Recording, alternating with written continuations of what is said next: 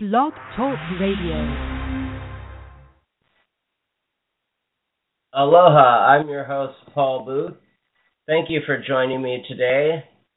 I'm going to be joined by Pastor Jim McNulty. We're going to be discussing lots of films today, from Scorsese to Sergio Leone to King Kong and the remakes to Quentin Tarantino, Dallas Buyers Club, our likes, dislikes, how these films have changed for us over the years.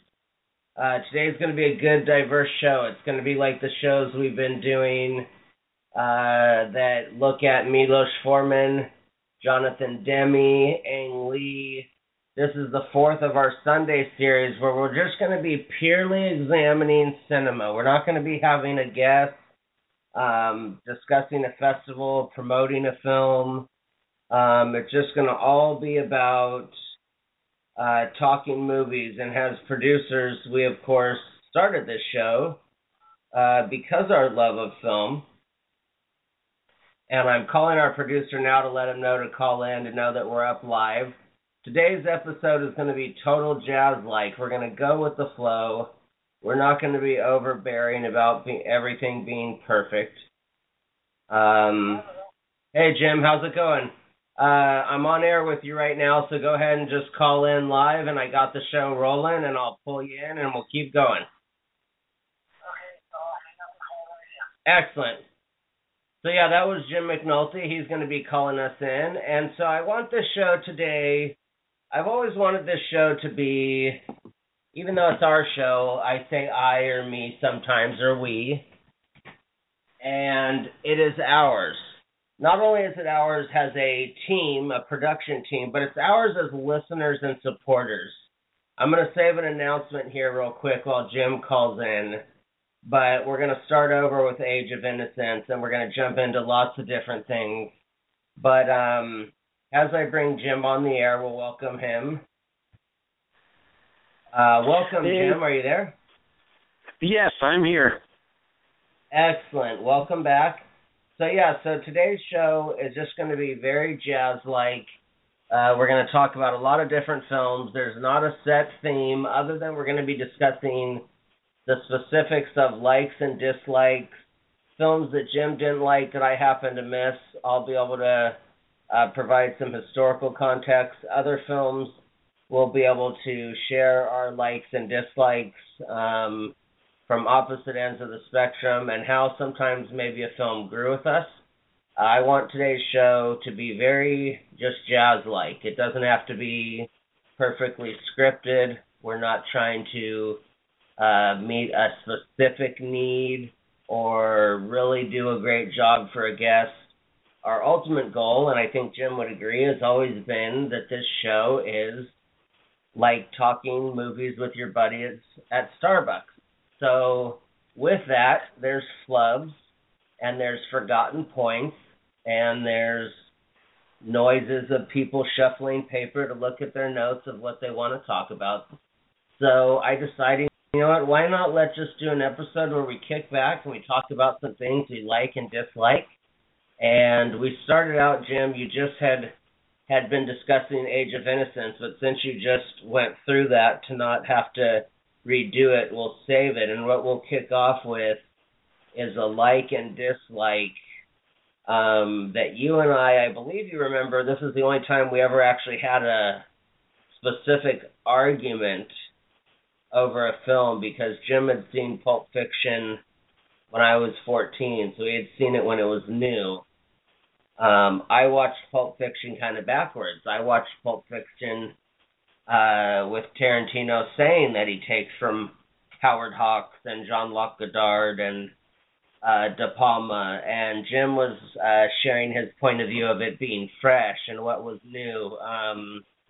So with that, I want to turn the floor over to Jim, but what I will say is, for all of you fans of Pulp Fiction, the ending at the beginning is lifted from Serpico, which is a great 1974 Sidney Lumet film where they start out with basically the ending at the beginning. So we want to credit Tarantino for his brilliance with Pulp Fiction, but also check out Serpico if that was something that jumped out with you. So with that, Jim, it's 1993. Take it away, Pulp Fiction. Okay, 19. Thanks, Paul. I loved the movie, pure and simple.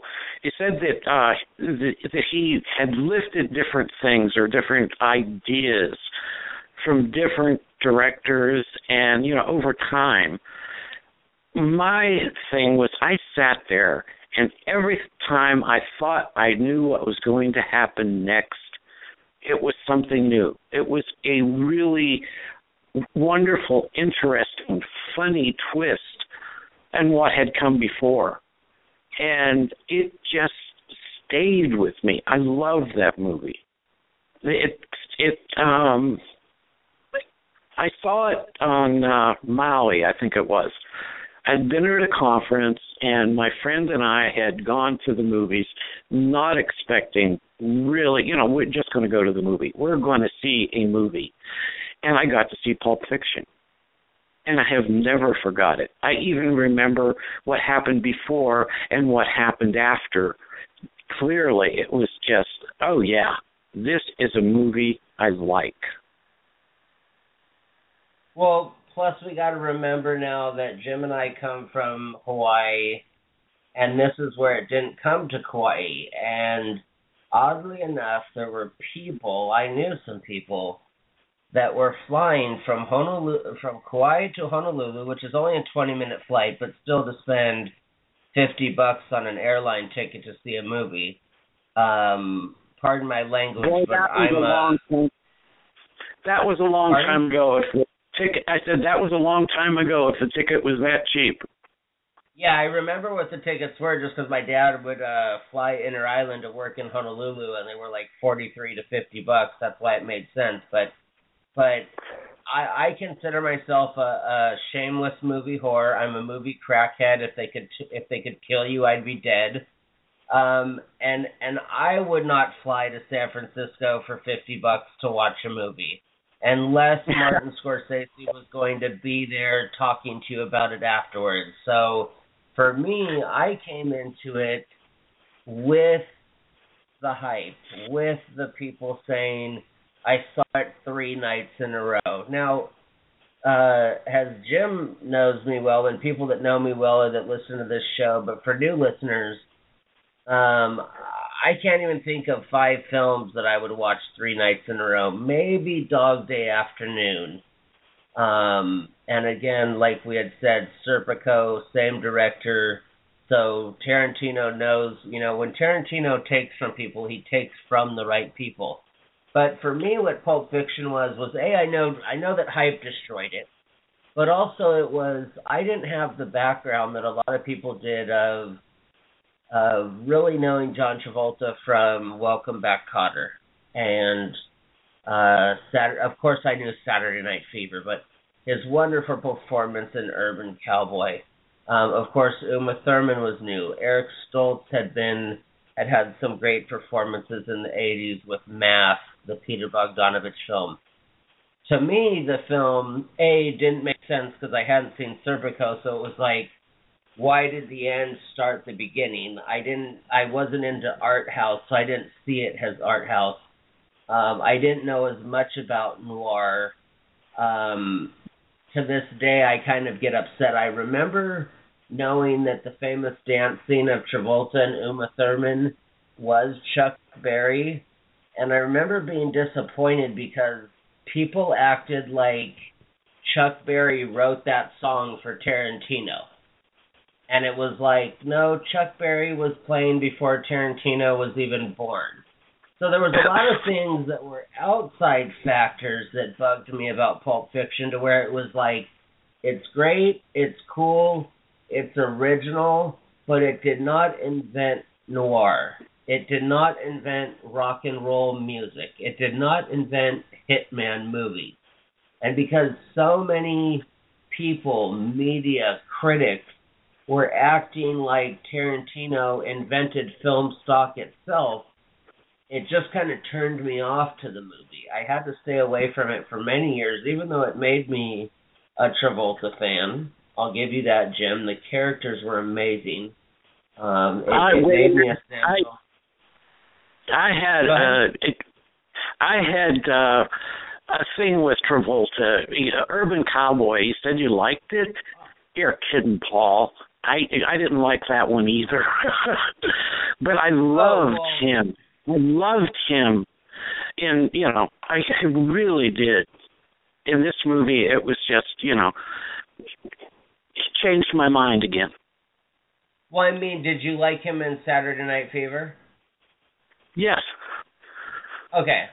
So this is the thing where Urban Cowboy, the only reason why I liked it was because my hillbilly background and my uncle and father going to those bars as young men and me seeing pictures of my uncle dressed like Travolta gave me that extra understanding, and then living in trailer parks gave me that extra kind of, so I thank you for bringing that up, Jim, because I should bring to a point that there is, when you relate to a movie or you see your uncle in a movie, then you kind of have a different perspective on it. And of course that was produced by the late Robert Evans, who ran Paramount Pictures at the time.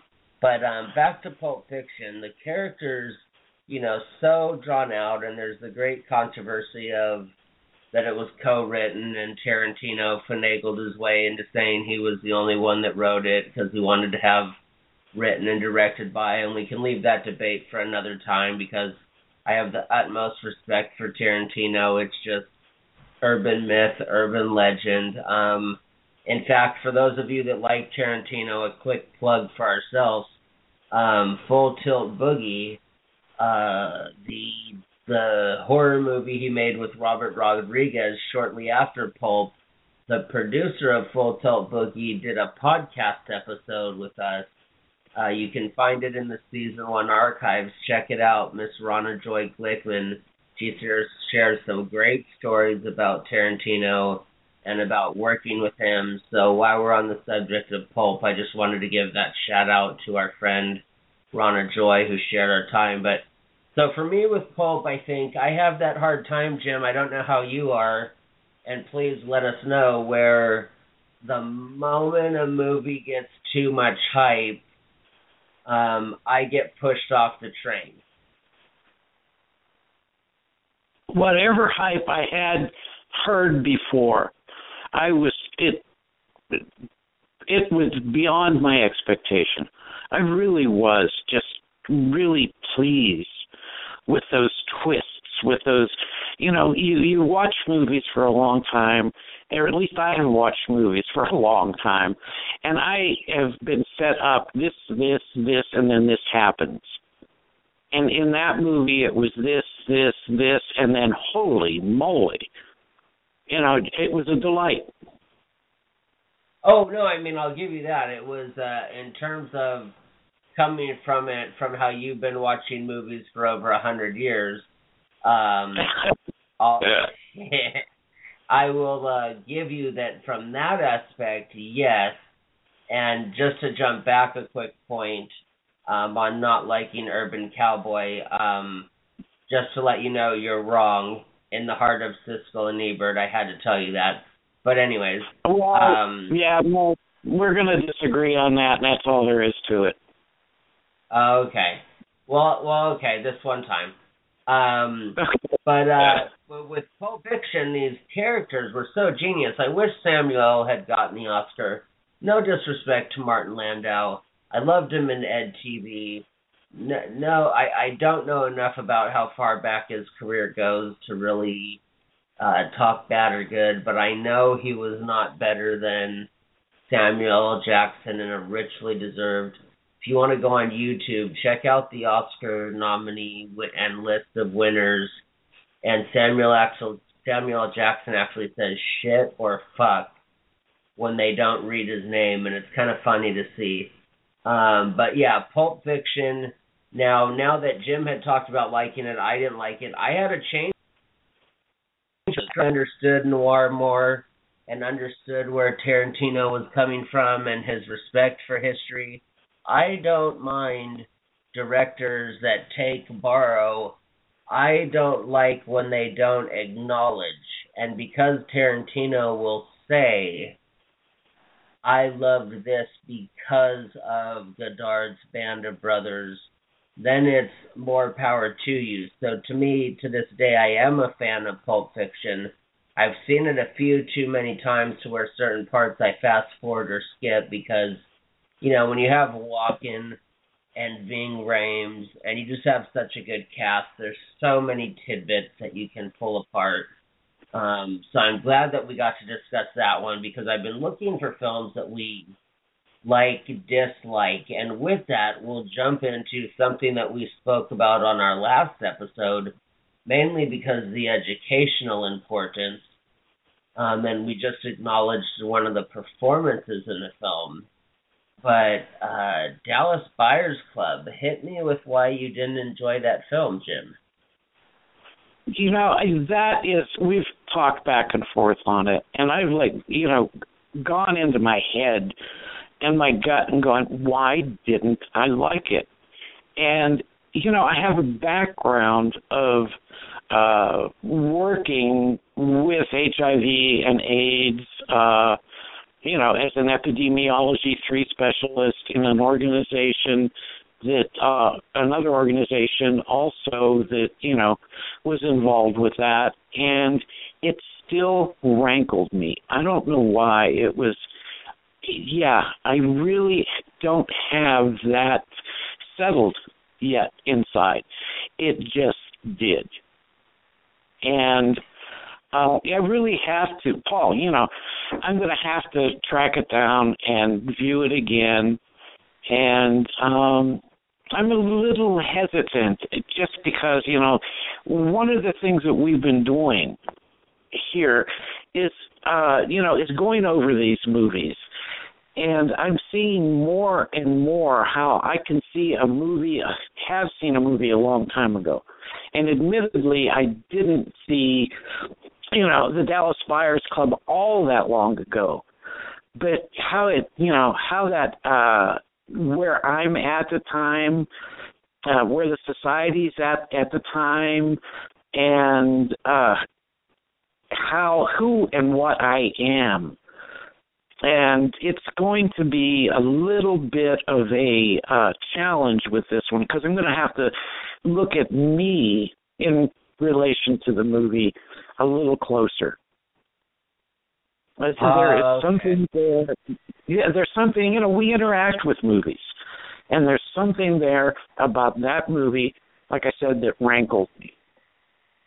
I don't know if it was...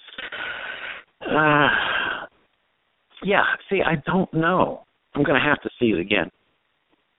Well, there's, I started to watch it again the other night on HBO streaming. I've seen it a good 5 times. Of course, rushed out to see it because all the hype and all the wanted to see the best actor nominations. DiCaprio should have won that year, hands down, for Wolf of Wall Street. He had way more of a character to carry and balance, and he played a real character, so it's not he played a fictional character, or he could rely on the writing.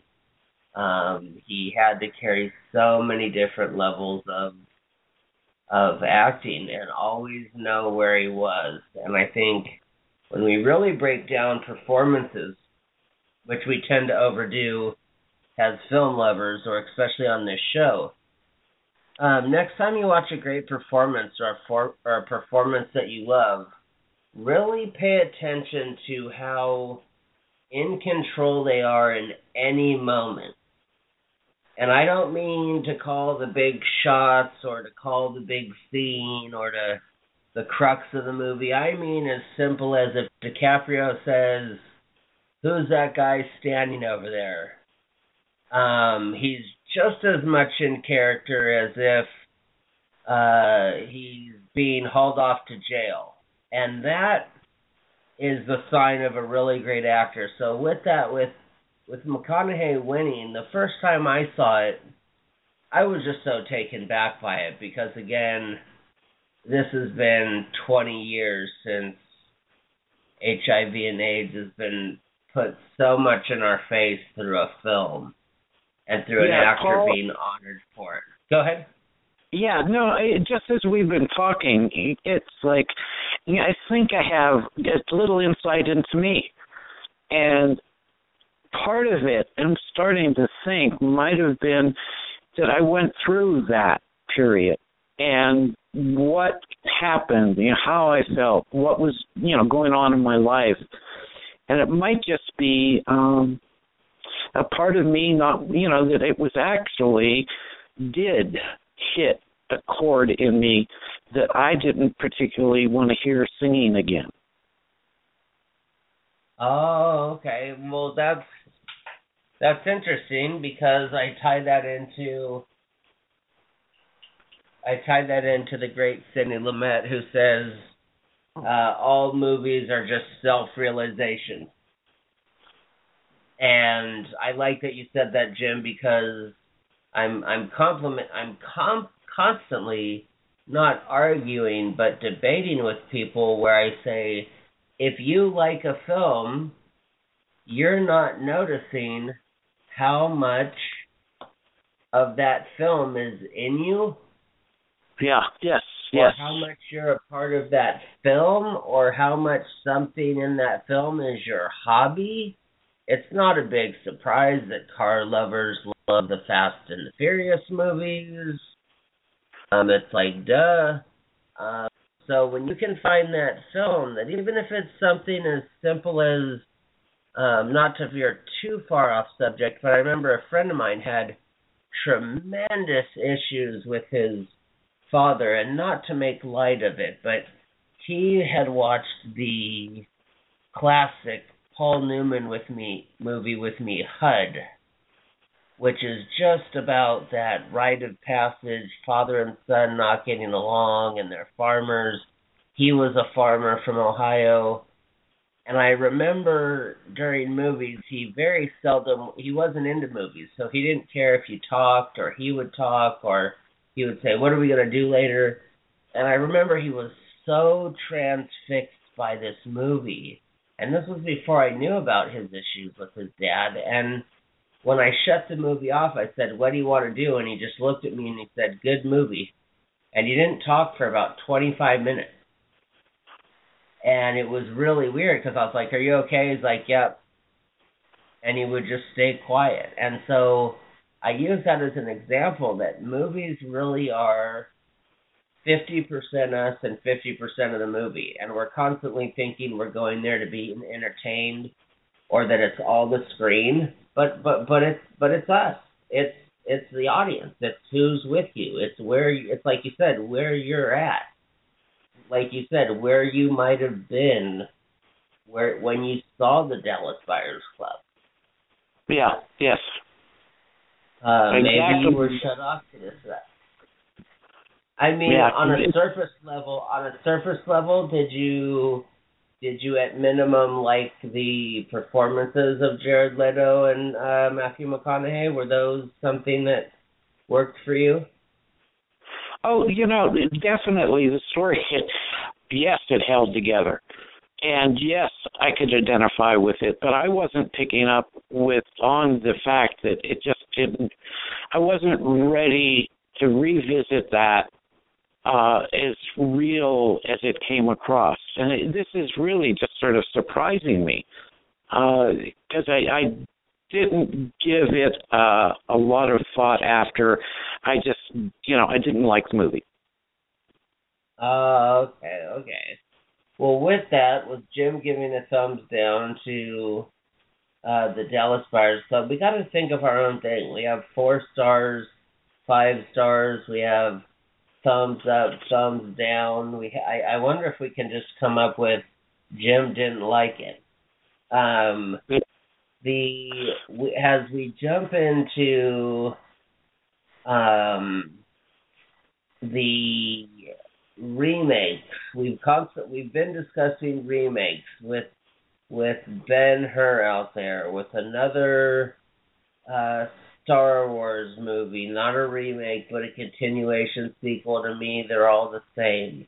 With that, it's going to bring us to 1933. We have Fay Wray and Robert Armstrong. and I'll run through the years and the scores here on the Internet Movie Database. King Kong gets an 8.0 in 1933. We did discuss some of this the other day when we were talking about visual effects. We have a 5.8 for the Jeff Bridges version of King Kong in 1976. Shout out to our friends on Kauai, because that was partially filmed on Kauai, so we always want to acknowledge that. And then we get to a 7.3 for the King Kong in 2005, which takes place in 1933 New York, directed by Peter Jackson, who is, of course, known for Lord of the Rings, and it was anchored by Jack Black, Adrian Brody. It interests me to go from an 8 to a 5 to a 7.3. Internet Movie Database is either completely wrong or completely right, so their scores always intrigue me. We'll kick off with the 1933 King Kong, which is interesting because if you rewatch it, you can see scenes of Griffith Park in Los Angeles, which is just down the street from Hollywood Studios, so you can kind of see that they were filming in this park. And doing backdrop shots, back screen shots. Basic storyline, the film crew goes to a tropical island, which made it even funnier because it's just a park in the Hollywood Hills, for an exotic location shoot, and discovers a colossal giant gorilla who takes a shine to their female blonde scar. Now, we could use all kinds of funny subtext that the colossal, powerful gorilla is into the female blonde star and it's about a film shoot, but we won't go there because we love our Hollywood cliches. But King Kong, 1933, Marion C. Cooper, known for directing so many John Wayne pictures, movies, for those of you new listeners, not condescending when we say pictures. We want everyone to at least learn when they listen to this. So, Jim, hit us with your thoughts of original King Kong, because I know you're a fan. The original. Okay, come on. It's a remake in its own way. It's Beauty and the Beast. And when I saw it, even I, as old as I am, wasn't around when it was first shown. But at the age that I saw it, I can't remember exactly what that was, loved it. It was, it had this humor to it. It had this excitement and adventure, and the movies, the remakes after that, just were a little bit too much, even though they had humor in them, or you could see, I could see humor in them, they were a little too ponderous, took themselves a little bit too seriously with a remake. And it just went downhill for me. It's like, no, not quite, guys. And I really do have a hard time with remakes, because I guess I'm the type of person, if I see something and I like it, there is a standard set. And even though I was younger with the first King Kong, that was my standard. And it definitely was not met by the two remakes.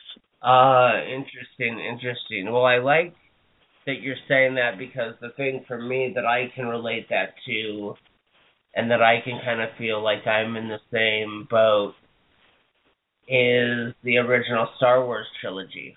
I don't care how many effects they put, I don't care what new sound design they have, what new hotshot director. The original trilogy is still what excites me. Those stories, those watching them with my older brother, those relatable things. It seems related. I mean, of course, Star Wars is just about believing in yourself and believing in a higher power and having something that guides you through life. I mean, it's not rocket scientists. It's actually, in some ways, it's almost insulting that George Lucas took the world by storm by saying something as simple as believe in yourself and that we fell for it hook, line, and billion-dollar sinker. Really? You of feel course, that? I don't. I was just, no matter what the message, and I get the message. It was a good ride. I mean, it was a really good ride. Right. When I saw Go ahead. No, go. You go ahead. No, I was gonna say I agree with you. Good ride. I just like when the message is more than look both ways before you cross the street. Great ride. I love the original trilogy. I've watched them back to back to back countless times. I own Empire Strikes Back, so yeah. But go ahead with what you're saying, because you saw them new, so that in itself is fresh. Yeah, well, when I saw them new, I had a friend, a roommate, that before that was actually made. And he told me that there was this thing coming down the pike that was going to be 9 episodes. If I'm not mistaken, he said 9. And it might have been 6, but I think it was 9. So I was, it's 9. That's the original story. 9. Yeah. And I was just, I really wanted to see the next 6 episodes after I'd seen the first 3. And as far as the message goes, I was not, to me, that was just entertainment. I wasn't going to think deeply about it. I went there to enjoy myself, and I did.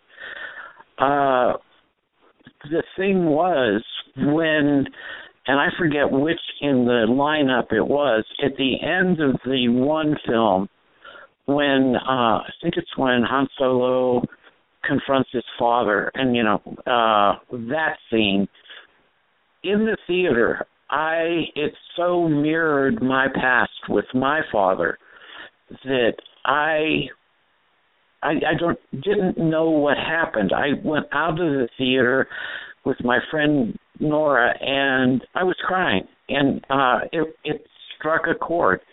Entertainment. I was going there just for entertainment, and was confronted with something that I didn't know I still had such a charge on.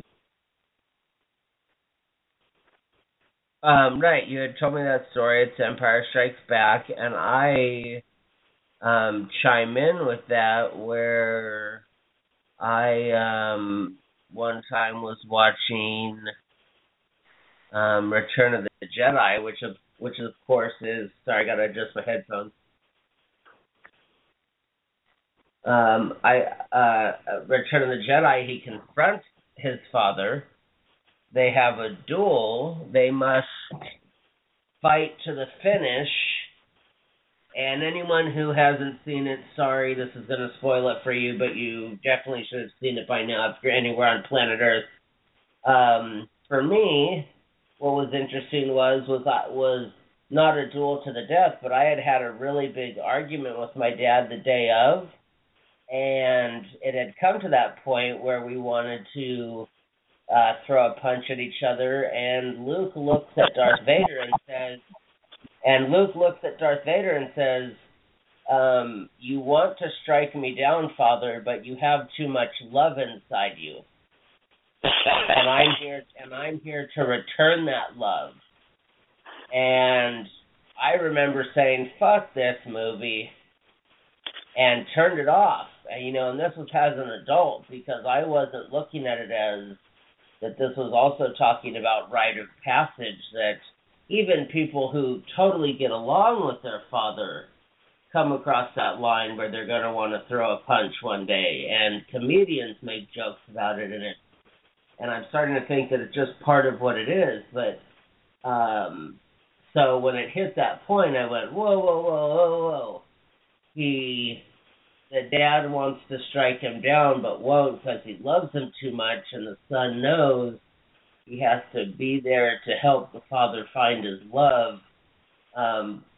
That's the strong, powerful message, in which I think you're also implying with King Kong, is that there's always, it will never go away, the message of the Beauty and the Beast. And the being open to who we are and appreciating who we are on the inside and the outside, and it is kind of emotional to think that this gorilla has to kidnap the blonde to feel beauty. And I know we can get way philosophical with this and way, go down the slippery slope of what a 1933 filmmaker meant. But with 1976, as the first one was an island, a petroleum exploration expedition comes to an isolated island, shout out again to Kauai, and encounters a colossal giant gorilla. This, of course, had the great Oscar-winning Jeff Bridges, who at the time was not an Oscar winner, but he had been nominated for the Last Picture Show. Let me take a side note, because we always love to give out recommendations on this show. And by the way, Jim, at any time, if you want to throw out a quick recommendation, the Last Picture Show, Jeff Bridges' debut, we should actually do a show about Oscar-nominated debuts, because that was Jeff Bridges, of course, coming from a showbiz family and his wonderful father, Lloyd Bridges. But Jeff Bridges was on fire in the Last Picture Show. We also have Charles Grodin in this, the lovely Jessica Lange, Ed Lauder, a number of people, and again, a great shout out to our lovely island that we all love. And let me check the cinematography here if we have anything to note for cinematographers.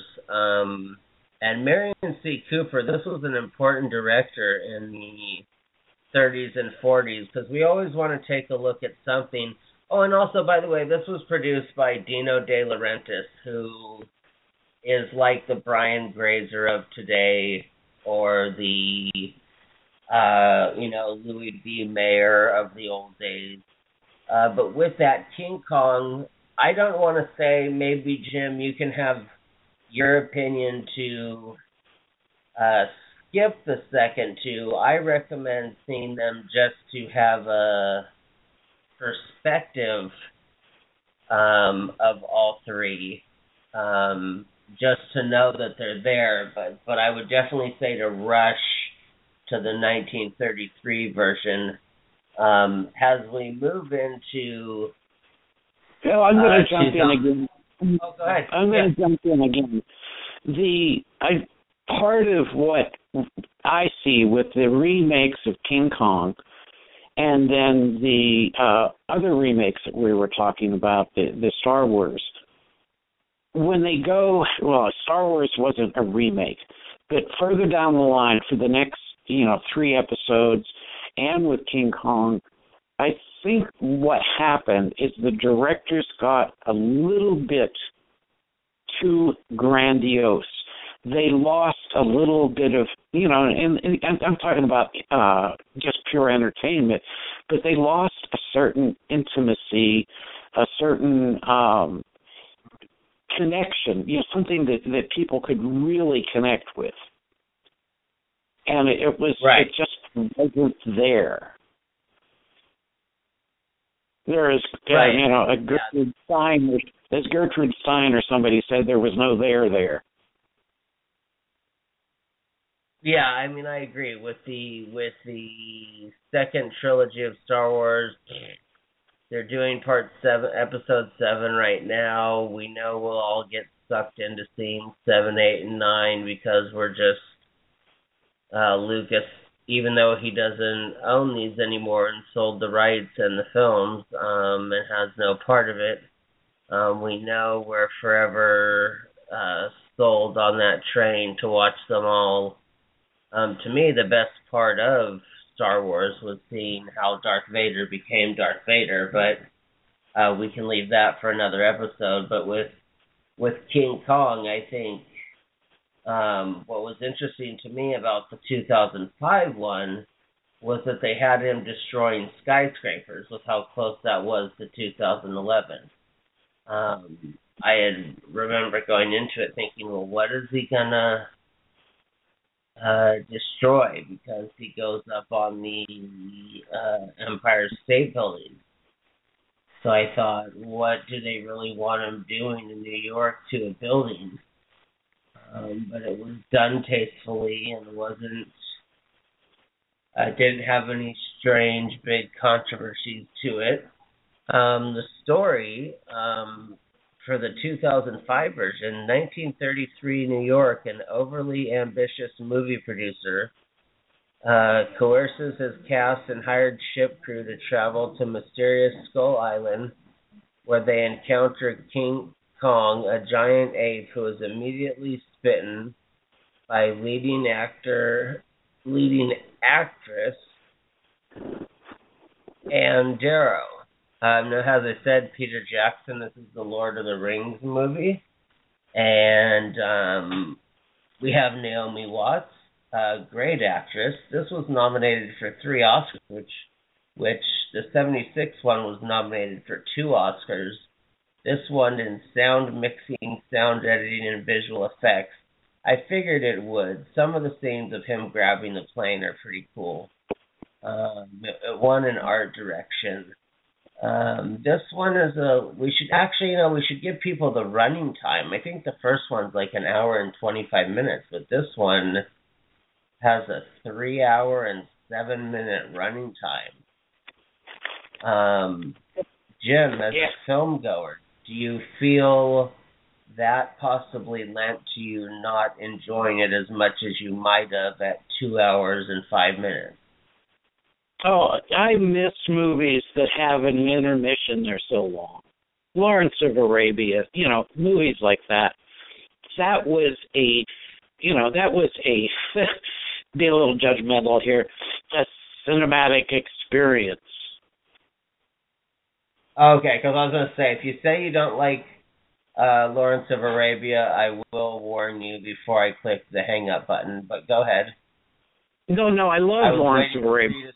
No, of course. I was waiting for you to say you didn't like it, and I was going to be, thank you for joining us today, Jim. It's been a wonderful Sunday afternoon. Okay, Paul. I hated Lawrence of Arabia, so now let's see what happens. There's no bad-mouthing Lawrence of Arabia or using the N-word. Those are the only 2 rules of the show. But like you were saying, cinematic experience. What was it? Overture or orchestra. I was fortunate to see that on the big screen in Austin, Texas. You will laugh at this. Sitting in the balcony, 2 rows back from the edge. The first row fills up with film school students. And what are the film school students saying to each other? Hey, if I leave early, will you tell me what it was about so I can write my report before class? There you go. And I remember looking at my ex-girlfriend saying, do you want to push them over the edge or should I? Because I thought, for you boneheads to be experiencing this for the first time, I discovered it in 98, so I had waited 7 years. My ex had waited over 10 years to be thinking, wow, we are all the way from Hawaii and Austin, Texas, and a few of them left during intermission saying, gosh, this movie's so long. And then during that epic shot of where Omar Sharif, and again, no effects, a lens, the 2, 3, 4 minute shot, whatever it is, as he comes out like a mirage, and we wait. Yes. We don't rush. And not one lens change, not one cut. And I remember some kids in front saying, well, gosh, this is a long shot. Yeah, and the like first doing time, the Three Stooges were go ahead. The first time a Mirage cinematography where one was actually caught. Well, right, and pulled off perfectly. And I remember wanting to take these 2 kids like Larry and Moe from the Three Stooges and go doink to their heads And we're so thankful today to be recording Talking Pictures. By the way, thank you for that, for joining us today. While we're hold on one moment. I don't know why the studio door's being knocked on. Hold on one sec. I'm sorry that we're being interrupted by our sound engineer for something, even though we're recording. So he knows not to come in the studio, but we appreciate that. Here you go. Thank you, and thank you for that sound edit. The 7 Oscars of Lawrence of Arabia, and we have Best Picture, Best Director, and of course, Best Cinematographer, which the great Roger Deakins spoke of his favorite being Freddie Young. And Freddie Young, because we have to give some historical text here, for anyone else who is into him, shot Dr. Zhivago, another genius David Lean film, Battle of Britain, and it doesn't seem like there's anything else that would, Nicholas and Alexandra, it doesn't seem like anything else would jump out at regular film fans. But we have 3 Oscars here, which also the great Conrad Hall, who shot Bush and Sundance, American Beauty. Please Stop Saying American Beauty was Conrad Hall's first film, and Road to Perdition. But he won for Lawrence and, of course, Dr. Zhivago. So that tells you right there, if you haven't seen Dr. Zhivago, please see it. Sorry that we jumped off on that tangent here, but we were talking about Peter Jackson and epic and remakes. Any Lord of the Rings film you see is doing nothing but to be like Lawrence of Arabia in some way. So with that, in our last 10 minutes here, we'll let Jim discuss what he thought on the last King Kong. We know you didn't like it, but is there something that you could specifically pinpoint that you didn't enjoy about the film, so we can give the listeners a context here? Well, I think I already said it. It was too grandiose. Oh, it right, was the too grandiose. But what I'd like to jump into, or just say real quick, was The Good, the Bad, and the Ugly. Loved the movie the first time I saw it. Loved the movie the first time I saw it. I was working in a movie theater.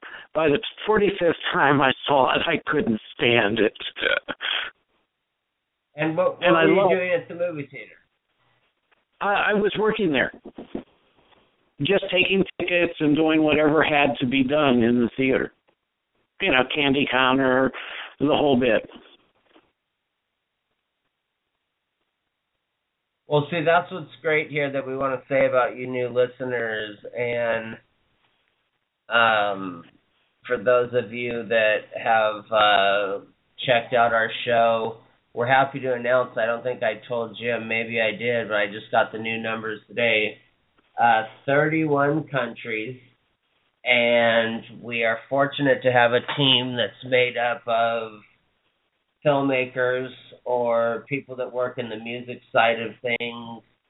And Jim, what he brings us is this wonderful half century of watching movies. So that's why these Sunday episodes, we want to let people know, we will be doing them as much as we can, that these Sunday episodes will not be how much I've looked up in a book or how much Jim has read in a book. They will be looking at films, both social and just regular films.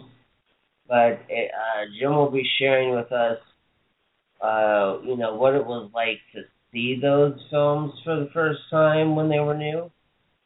We will get to be able to share as Talking Pictures the way we've revisited them on DVD or VHS, or the various ways that we can screen stuff. But we want to let people know, and please let your friends know, and our fans of Talking Pictures, that we will have our weekly festival episodes and interviewing filmmakers and discussing what's new in the business and having people on to just talk about their job or their gig. I'm so happy to announce coming soon, we have the Skyway Film Festival from Tampa. We'll be wrapping that. We have a guy from the art department. We have Grips. We have independent directors that'll be promoting their films. We have different festivals we're covering. And then Sunday, Jim and I will be jumping into films that don't necessarily have to be controversial, but can be like today. We can talk about anything. We are hoping, because we're both inspired by Siskel and Ebert, and we like to have many debates, never argument about debates, because our goal is, and remember this, people, listeners, not people, there's no point in arguing about a film. Everybody's point is valid. Share film, love film, appreciate film. Don't pull this baloney where you don't talk to someone because they don't like this director. We're just here to say, hey, maybe you saw it at a different time than I did, and Sunday can be our time to have a virtual Starbucks where we're not necessarily promoting. We're not looking to get you to check something out. We're just trying to say, hey, this is what I thought, this is what you thought, and we will eventually work towards having callers. We're not quite there yet because... Go ahead. Hey, wait a minute. Paul, that's something I want to ask whoever's listening. I've been trying to track down a movie that Ebert actually, he had one word review, and he called it excrement. One of the most, every step of the way, everybody who was involved in that movie did the worst that they could possibly do. We had such fun watching it. And this, I don't know if I'm missing the sense of humor in this, but my feeling was they were trying to make a serious movie, and it really wasn't. And I haven't been able to track it down. So anybody that's listening, if you know what the movie was, it had sort of an Oriental flavor to it, in that it was in the Orient, but yeah, if somebody could please get that information. Thanks, Paul. Oh, yeah, no problem. Well, we have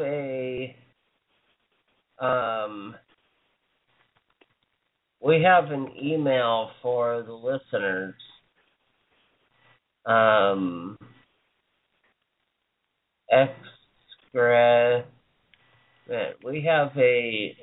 We have a email that is paulboothmovies@gmail.com, and you guys can send us an email.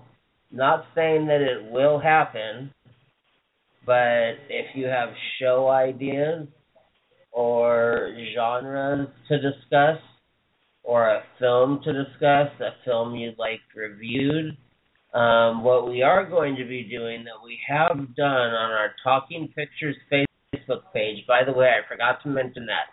If you are on Facebook, most people are, go to and you'll see a little logo that is a guy with a baseball cap on, and it says Talking Pictures with Paul Booth. And that is where we will be releasing podcasts as we build our website.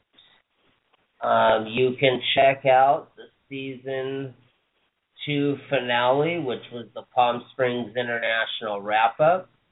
You can check out a rerun of our first ever podcast guest from season 1, Miles Doliak, who directed The Historian with William Sadler from Die Hard 2 and Shawshank Redemption.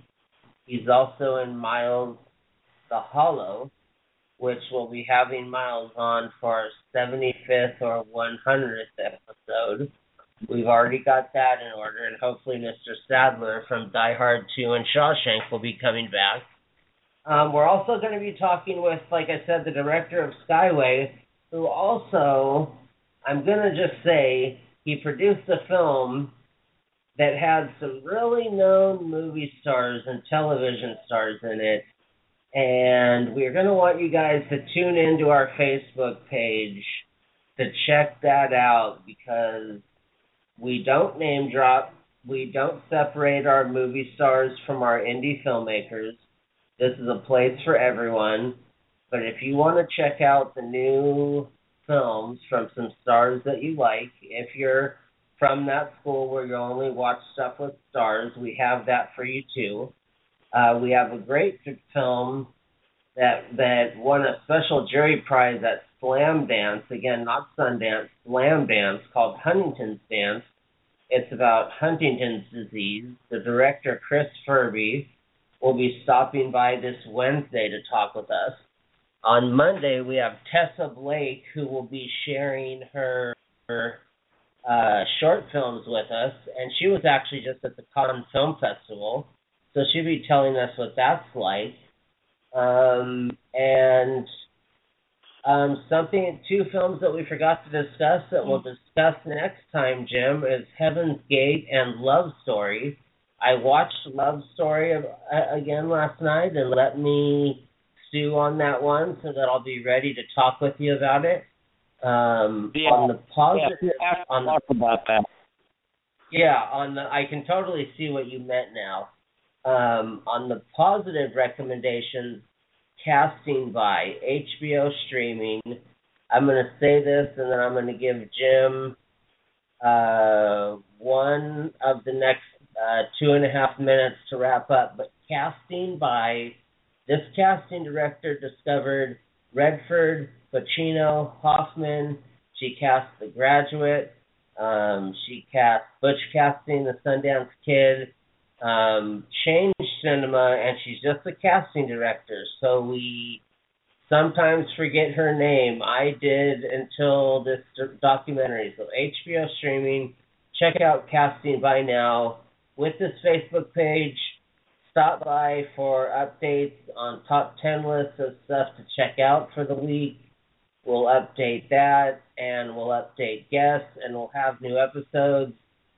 Jim, we'll give you the next minute, and then I'll take the last 45 seconds to wrap up. Anything you want to say about today's episode or to wrap up? Well, actually, what I want to say is I would like us to do something in the future with documentaries. There's it's just so rich, and then I'm not going to have to talk about anything like a remake. I really don't like remakes. I've enjoyed reading a book. Yeah, I've enjoyed reading a book and then seeing a movie. But remakes, pretty much, not into it. And that's about it.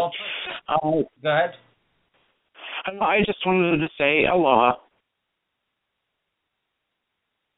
Thank you so much for joining us, Jim. I'm going to put this in the file because since we're going to look at possibly doing an episode next weekend, everyone, tell your friends during the week they can catch festivals, filmmakers. Check out that Facebook page for all your updates, your top 10 lists of what to check out, your what's coming up on the festival or what just played, and then we'll use the weekends to get into talking about films. Again, all opinions are that of whoever's speaking on the show, the host or the co-host. Jim says aloha, I say aloha. With that, take care, have a great night. Whatever you do, make sure and watch some good movies. Okay, Paul, see ya. Aloha.